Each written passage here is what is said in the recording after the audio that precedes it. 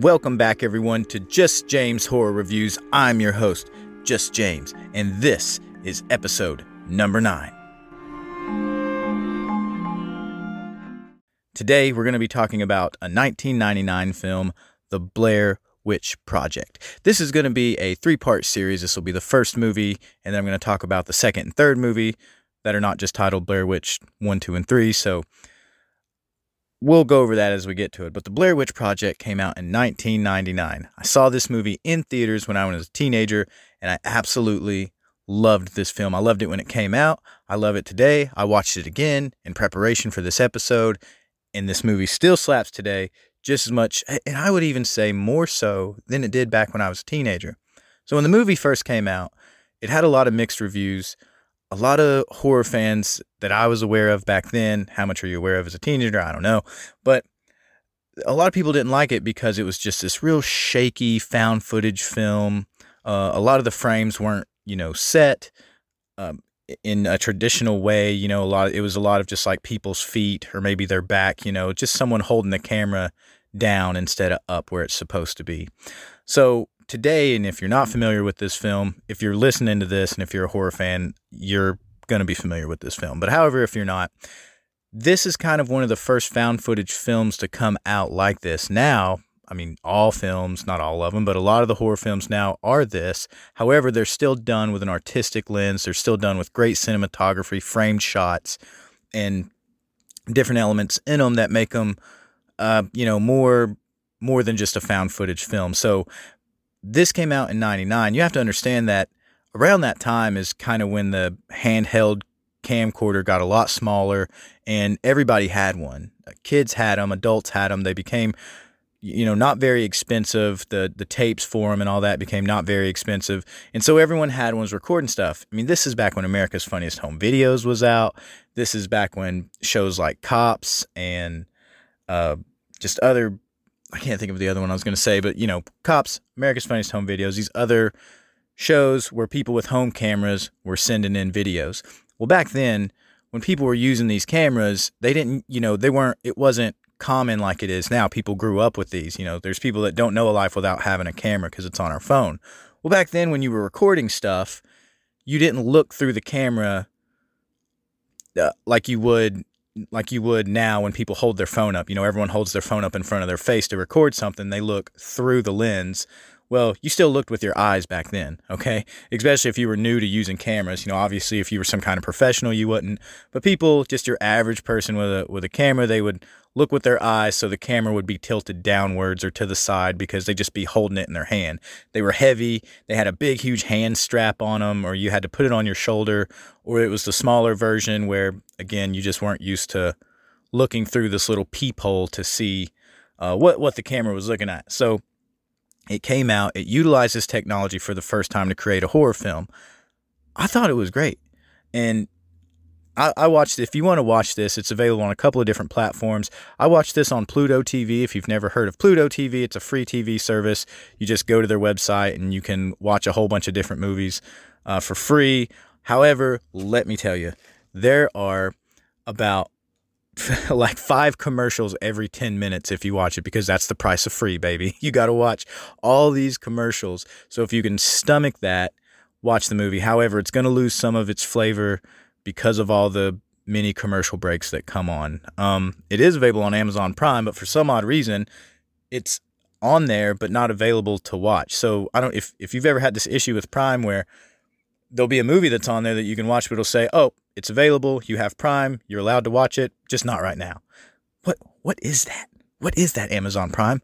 Why is it not available right now? I don't understand. I pay for the Prime, it's on there, I want to watch it, it's not on there. I had to go to a free TV service and watch 9,000 commercials just to see this movie. Anywho, so The Blair Witch Project, it was directed by Daniel MYRICK and Eduardo SÁNCHEZ. Daniel MYRICK, looking at his stuff, I don't know if he's done much since then, but Eduardo SÁNCHEZ has done a ton of TV series. He was involved in VHS 2. He was involved in the movie Altered, and also the TV series. One's called Taken. It's based off the movie with Liam Neeson. It's a series. He was involved in American Horror Story, From Dusk Till Dawn, Supernatural, Lucifer, Yellow Jackets, and my personal favorite, Charmed. That's right. I said it. I don't hate. Horror is horror, right? It's about witches and goblins and demons and all kinds of stuff. I'm a 90s kid. Charmed was off the chain, right? Get over it. So anyway, the movie, when it comes on, it says that it was found in 1994. But again, like I said, the movie was released in 1999. So they kept it even in the same time period of when the movie came out. So a lot of times you'll see a horror movie and like it, it'll be in the past, or like way in the past or way in the future.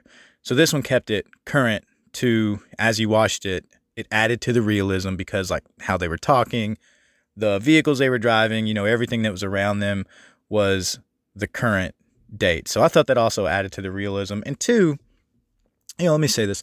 When it came out, just like, well, I won't say just like, it's not anything like Cannibal Holocaust, but if you remember the controversy around Cannibal Holocaust was people thought it was real. There was people who really thought that this was a real thing that happened, and Blair Witch was the same way. There was people that thought, and maybe that's why a lot of, like horror gatekeepers didn't like it, because it became too popular and you had a bunch of people that believed it was something real that happened. So then, of course, if everyone likes it and you're the aficionado, you got to hate it, right? I don't know what that is, but people do it. So when it came out, some people thought it was real, or that it was possibly a real documentary. And to make it even more realistic, I think right after this, they had a follow-up. It wasn't really a movie. I mean, it was a movie. It wasn't really a sequel, but it was a documentary on the people that were in the Blair Witch, but the characters. So not the actors, but the actual characters that were in there, which further legitimized it and made people think, well, this is a real thing. Because I believe the Blair Witch is a real folklore in Maryland where this is set. However, this particular movie is false. So anyway, I mean, it's a movie. It's fiction. So the movie starts out, you got these three college kids. They're going to find out about the Blair Witch, and they're going to go into the woods and try to find like some graveyards and a cabin that has to do with the lore. And as I go through this, I'm not going to get too deep into a lot of the ins and out and the special little Easter eggs and all these little things that you can find, just because there's been 1,000 videos. Go on YouTube, look up any of them, and you'll see a lot of great reviews where people point stuff out, and there's some really solid stuff on there. I just want to talk about just how much I loved this movie, and after watching it the other night, still do. And then just kind of give you a rundown of, what's going on. So they go into this town, they interview a couple of people, and they find out that there's a cabin in the woods that an old man used to live in, and they ended up finding the bodies of 7 children that were murdered up there. And he came down in the town, said, my work's finished. They go up there, they find these kids, and that's the end of that. So that's part of that lore. Another part of the lore is that there's a witch up there, the Blair Witch, and there was some, I think they were trackers or hunters or whatever. They were traveling through the woods one day, and they saw these men on a rock that were tied by the hands and feet. So like one man was on the ground, and then another man's hands were tied to his feet, and then the third man's hands were tied to that guy's feet, and they made a solid structure is what that said. So I'm assuming that means they were all together, like a circle, I guess. They came upon that, and they were all disemboweled. They had these weird carvings on their faces, and they said by the looks of it, it was all done while they were still alive. Anyway, these hunters go back to town to tell the police or whatever, and when they get back up there, all the bodies have been moved.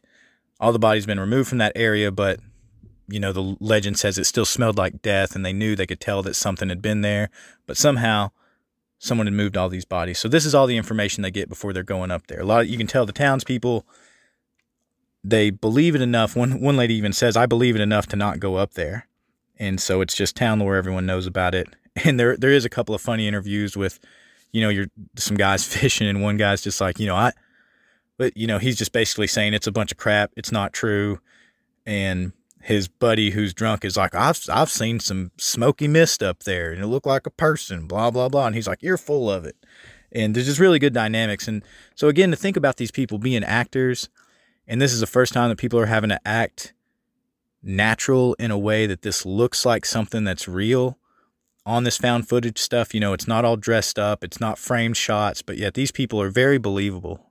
So as I watch this whole thing, I mean, it really does look like found footage. And I wonder if it looks more so realistic now because of all the found footage stuff that's out today. So all the really well polished things that are out today make this throwback, original found footage film look even more realistic because it's grainy, it's shaky, it's not done with good cameras, and it's just these people talking. It's just normal conversations that normal people, that you could see very realistic conversations, not scripted out things that just kind of push a story or a narrative or whatever as you're going through the movie. So the lead actress is Heather Donahue. She's going to be the one that is the center of the film, I would say. I don't know if she's done much after that. It says in her filmography that she was in an episode of The Outer Limits. She was also in a Taken series, but funny enough, it's not Taken with Liam Neeson. It's some kind of like alien abduction show called Taken. I've never heard of it, but maybe I'll try to find it and check that out. Let's see.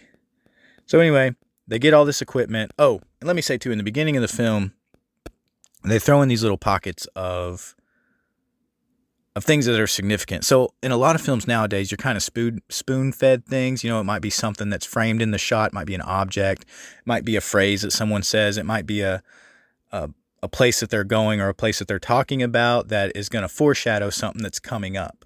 And this does that in a very natural way, I thought. It was, none of it was cheesy or anything. So an example of that is in the very beginning with this female character. She's showing some books that she's gone over before they go into the woods. One's like a survival guide, then some books about the lore and all that kind of stuff. So, it just kind of sets the stage of her being, I guess, somewhat of an authority in the woods, not really like a professional or anything like that, but she's an avid hiker.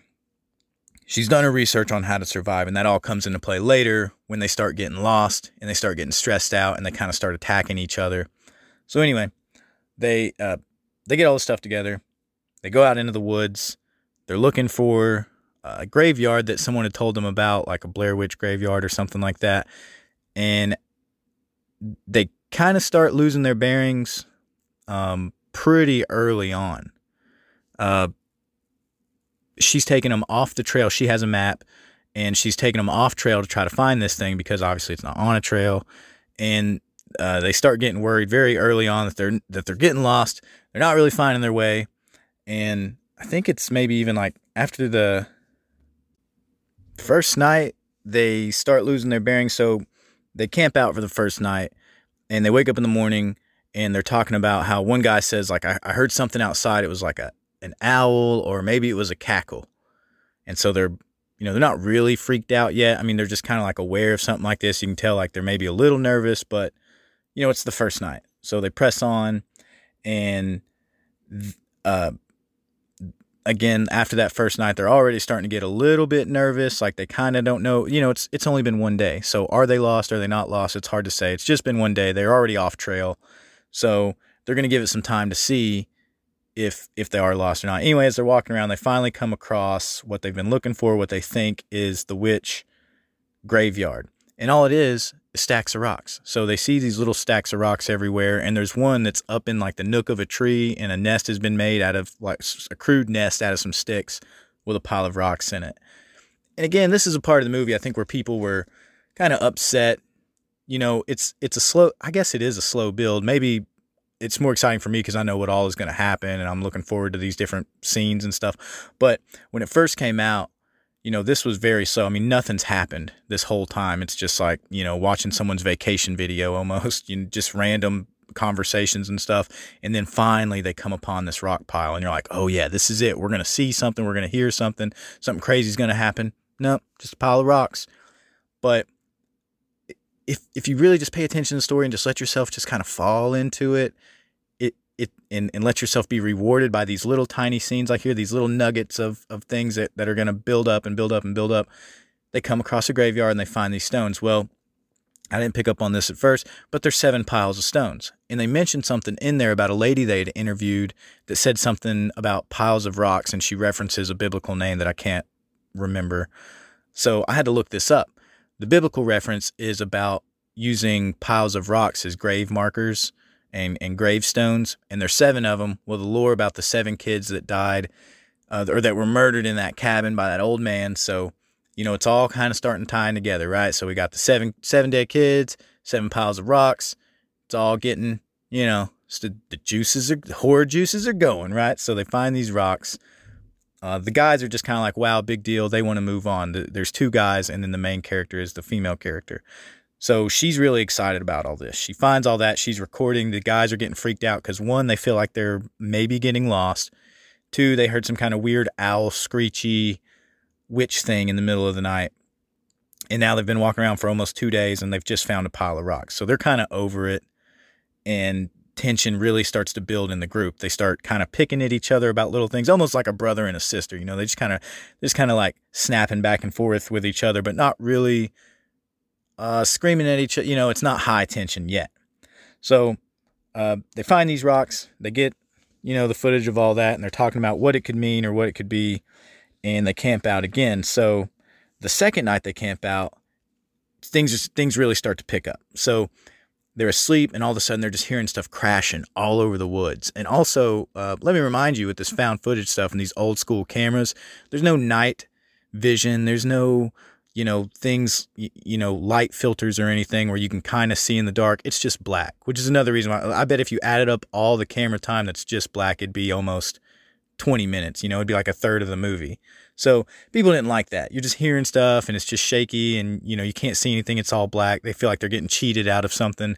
But I really think it helps build the suspense. And if you watch this movie in the dark, it's the only way to watch this movie. It really helps to add to that spook factor of, holy crap, what's happening? There's a witch in the woods. So anyway, they hear all these noises. They're trying to figure out what it is. It sounds like trees popping and cracking. And one of the guys, like, it sounds like people running around. They realize that it's all around them. And one, I think, even mentions, like, it sounds like kids running around. So you're like, oh shit, these kids, these fucking ghost kids are running around camp, So that's the second night. They wake up in the morning. And what do they find outside their tent? A pile of rocks. They find this pile of rocks.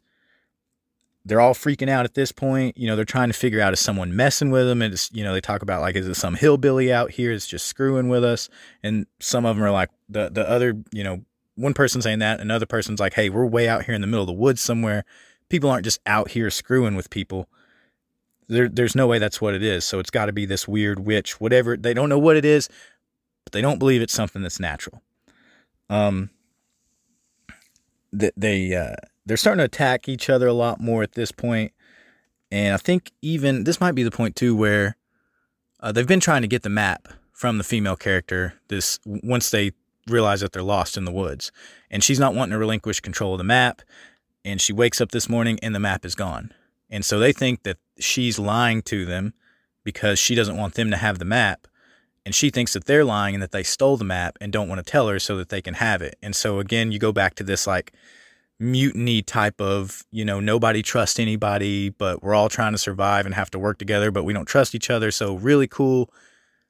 I think that whole feeling for me was a throwback to The Thing, where McCready's like, nobody trusts anybody anymore. That quote just bangs in my head when I watch this. So, at some point, one of the characters, and they all kind of are starting to go through this loopy, kind of losing it phase, says that he trashed the map. He said it wasn't helping them. They were getting lost and just in some kind of weird,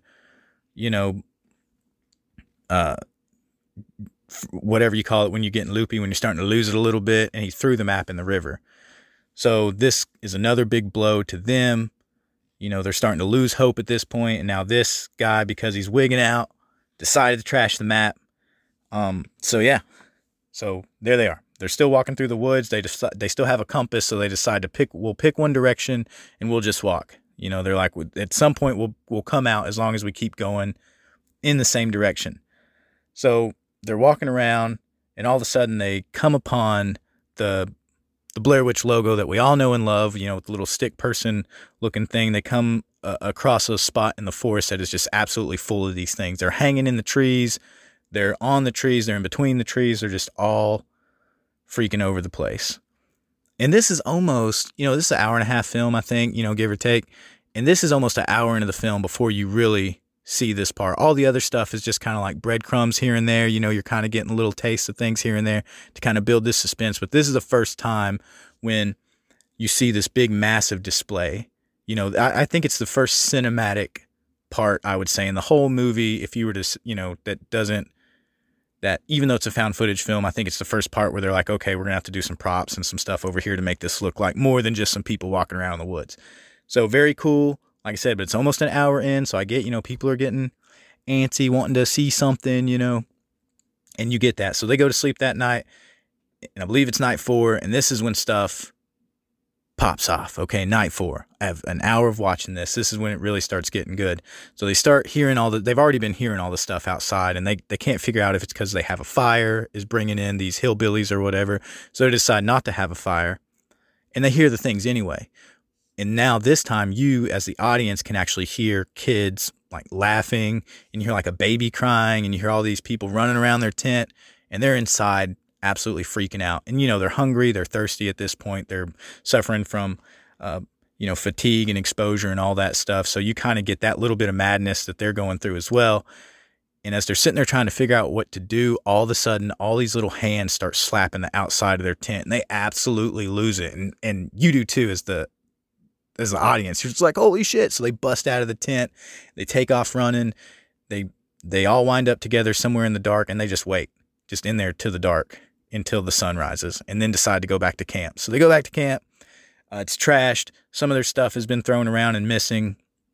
And one of the characters, Josh, his stuff has this weird slime on it. At some point, he calls it blue slime, but you never really see it, or I couldn't see it as blue slime, but it's on his bags. And this is what I'm telling you, man. This is like, people don't, unless you're just really paying attention, you know, he throws out these little things, and he's like, you know, why is it just on my bag? And he says it kind of off to the side. It's not right in the microphone or anything.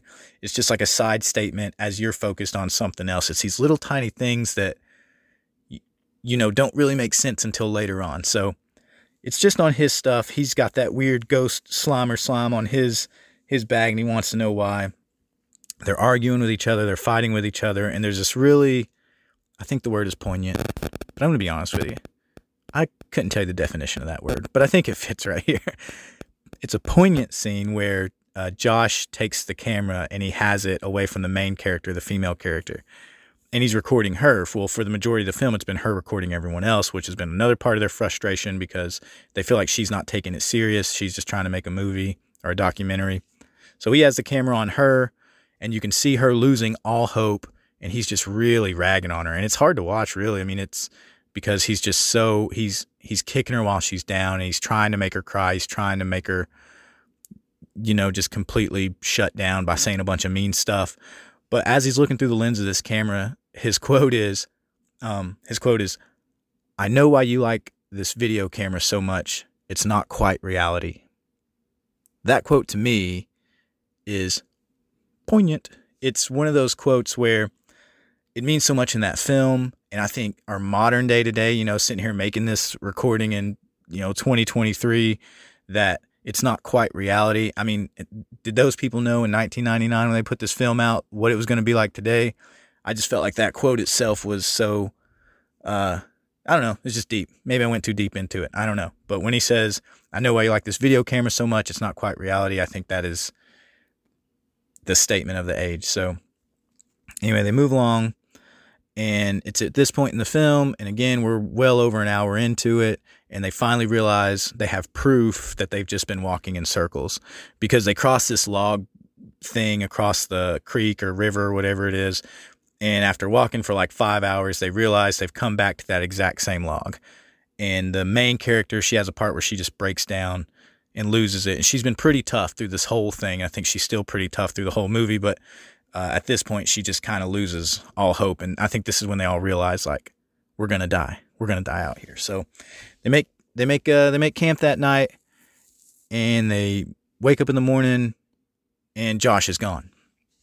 I think this night they were actually having like a night watch, like someone was supposed to be up watching or whatever. But Josh is gone. They don't know if they should stay there and wait on him, or if they should just move along and try to find him, whatever. They end up hiking out a little bit. fast forward to, because nothing really happens, they go to sleep. This is their sixth night. They go to sleep, and that night they hear Josh screaming in the middle of the night.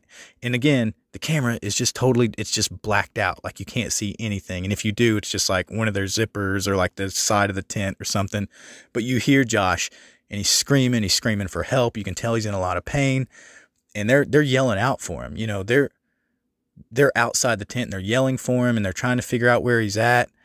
And they finally come to the realization, and I think Mike is the other character, and he says if it was Josh, he would be telling us where he's at.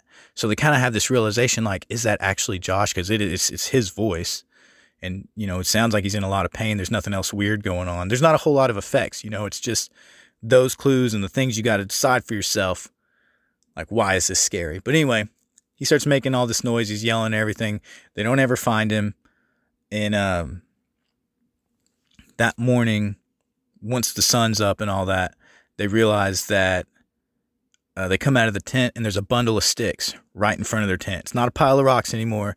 It's a bundle of sticks. And it's tied together with a cloth.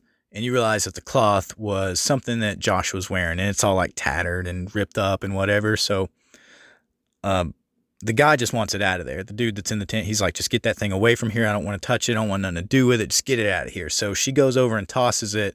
And then there's a scene where she sneaks over because she's whispering and she doesn't want Mike to know that she's over there messing with it. She unties it, and the bundle of sticks like opens up, and there's a little tiny sack of the same cloth from his t-shirt that's soaked in blood. And when and this is this is the only blood you see in the whole freaking movie. And, you know, that's why some people, you know, I guess didn't like it, because it wasn't just like some slasher film or whatever. But she opens it up, and it's got blood, hair, teeth. Maybe there's some fingernails in there. I can't really, it's hard to tell, but the teeth and the hair and all the blood you can see for sure. And she just has like this panic attack, and it is a very realistic, you know, the acting. That's why I say the acting in here, people, oh, it's, you know, it's fake or whatever. But like, her panic attack sounded real, even though you can just hear the audio, because it doesn't show her face. But yeah, so she has this like mini panic attack, and then never tells Mike what she found, because he's already lost it a couple of times. She doesn't want to add that to him, but she just says, hey, we got to get out of here. We got to move on. This is it. We're done. So that night I think that night they decide they're going to go out and look for Josh. So they start hearing him scream, and you can hear him like packing up and getting all their stuff together. They're not just going to sit there tonight. And I think this is like the 7th night. They go out, and they decide they're going to find Josh. They hear him screaming. They're yelling for him. And after a very short walk, which they've already been all over this place, but after a very short walk, they end up finding a cabin. And, you know, we just assume it's the old man's cabin or whatever, but they've walked all over the woods and never find it. They find this really weird, like 2-story cabin. It's all run down. It ain't got any windows. It's all busted up, dilapidated, I guess is the word for it, but it's just trashed. And they end up going inside because it sounds like Josh is screaming from inside. And they go upstairs, they go downstairs, they're looking everywhere for him. They can't find him. Mike is just running crazy, like crazy-eyed all over the place looking for him. And, you know, the female character, she's trying to, like, she saw the blood and all the teeth and all that. So she's like, if it is Josh, it's pretty, you know, she's pretty sure he's dead. And so she's chasing Mike, trying to get him to stop. But since he hears him inside the house, he's just trying desperately to find him. So they're chasing each other. And finally they hear the sound in the basement, which is, you know, we all know this about the basement scene, and that the guy would take them down to the basement and kill them one at a time. He would make one stand in the corner while he killed the other one. And he said in court that he did that because he couldn't stand the eyes of the second victim watching him. And that's why he made him stand in the corner while he killed the other one. That was discussed at the beginning of the film, but we all know that's classic, iconic, you know, black and white scene of Mike standing in the corner and the female character comes in. So that's when this happens. He runs downstairs into the basement. You see his camera break the threshold of the basement, and then boom, it just falls to the ground. Then it cuts to the camera that she has. She's running downstairs trying to find Mike. She goes downstairs. She goes into the basement, and there's Mike standing in the corner. And she's like, what are you doing? What are you doing? She's freaking out. And then boom, her camera gets hit. And bro, that's the end of the movie. Like, that's it. That's all you get. And so I understand that could be a little, you know, not satisfying. It's not the best ending. But I think for what the movie was trying to do, and what they were trying to get at, it was off the chain. Dude, this movie still slaps. I'm just telling you, watch it again if you haven't seen it in a while. If you hated it back in the day, watch it again. Let me know if you still hate it or if you think it's got its place now. If nothing else, it's the one that started all this. It's the one that started all these found footage films and all this, VHS and record and all these other different movies. I mean, all of them, that use this found footage type stuff. And it's just technology that was just been integrated and now is a part of our everyday life and the horrors that come with it. And I think they're the ones that started it, but still left that folk horror, original kind of horror dread kind of stuff with using nothing but, conversation, tone, setting, and all that kind of stuff. So yeah, go check it out. It's an awesome movie. I think it holds a special place in my heart. I'm going to review the second and the third one, which are a lot different. So tune in for that. I think also, and I will say the other movies that were out around this same time, just to give you an idea if you weren't aware of it.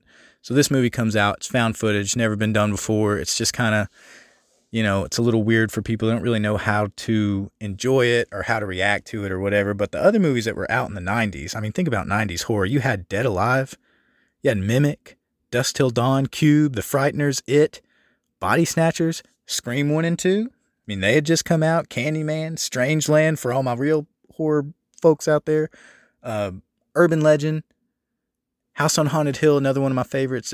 All those came out in the 90s. So this thing was kind of, even though it was at the back end of it, 99, it was competing with all these other horror movies that were out. So, yeah, I loved it.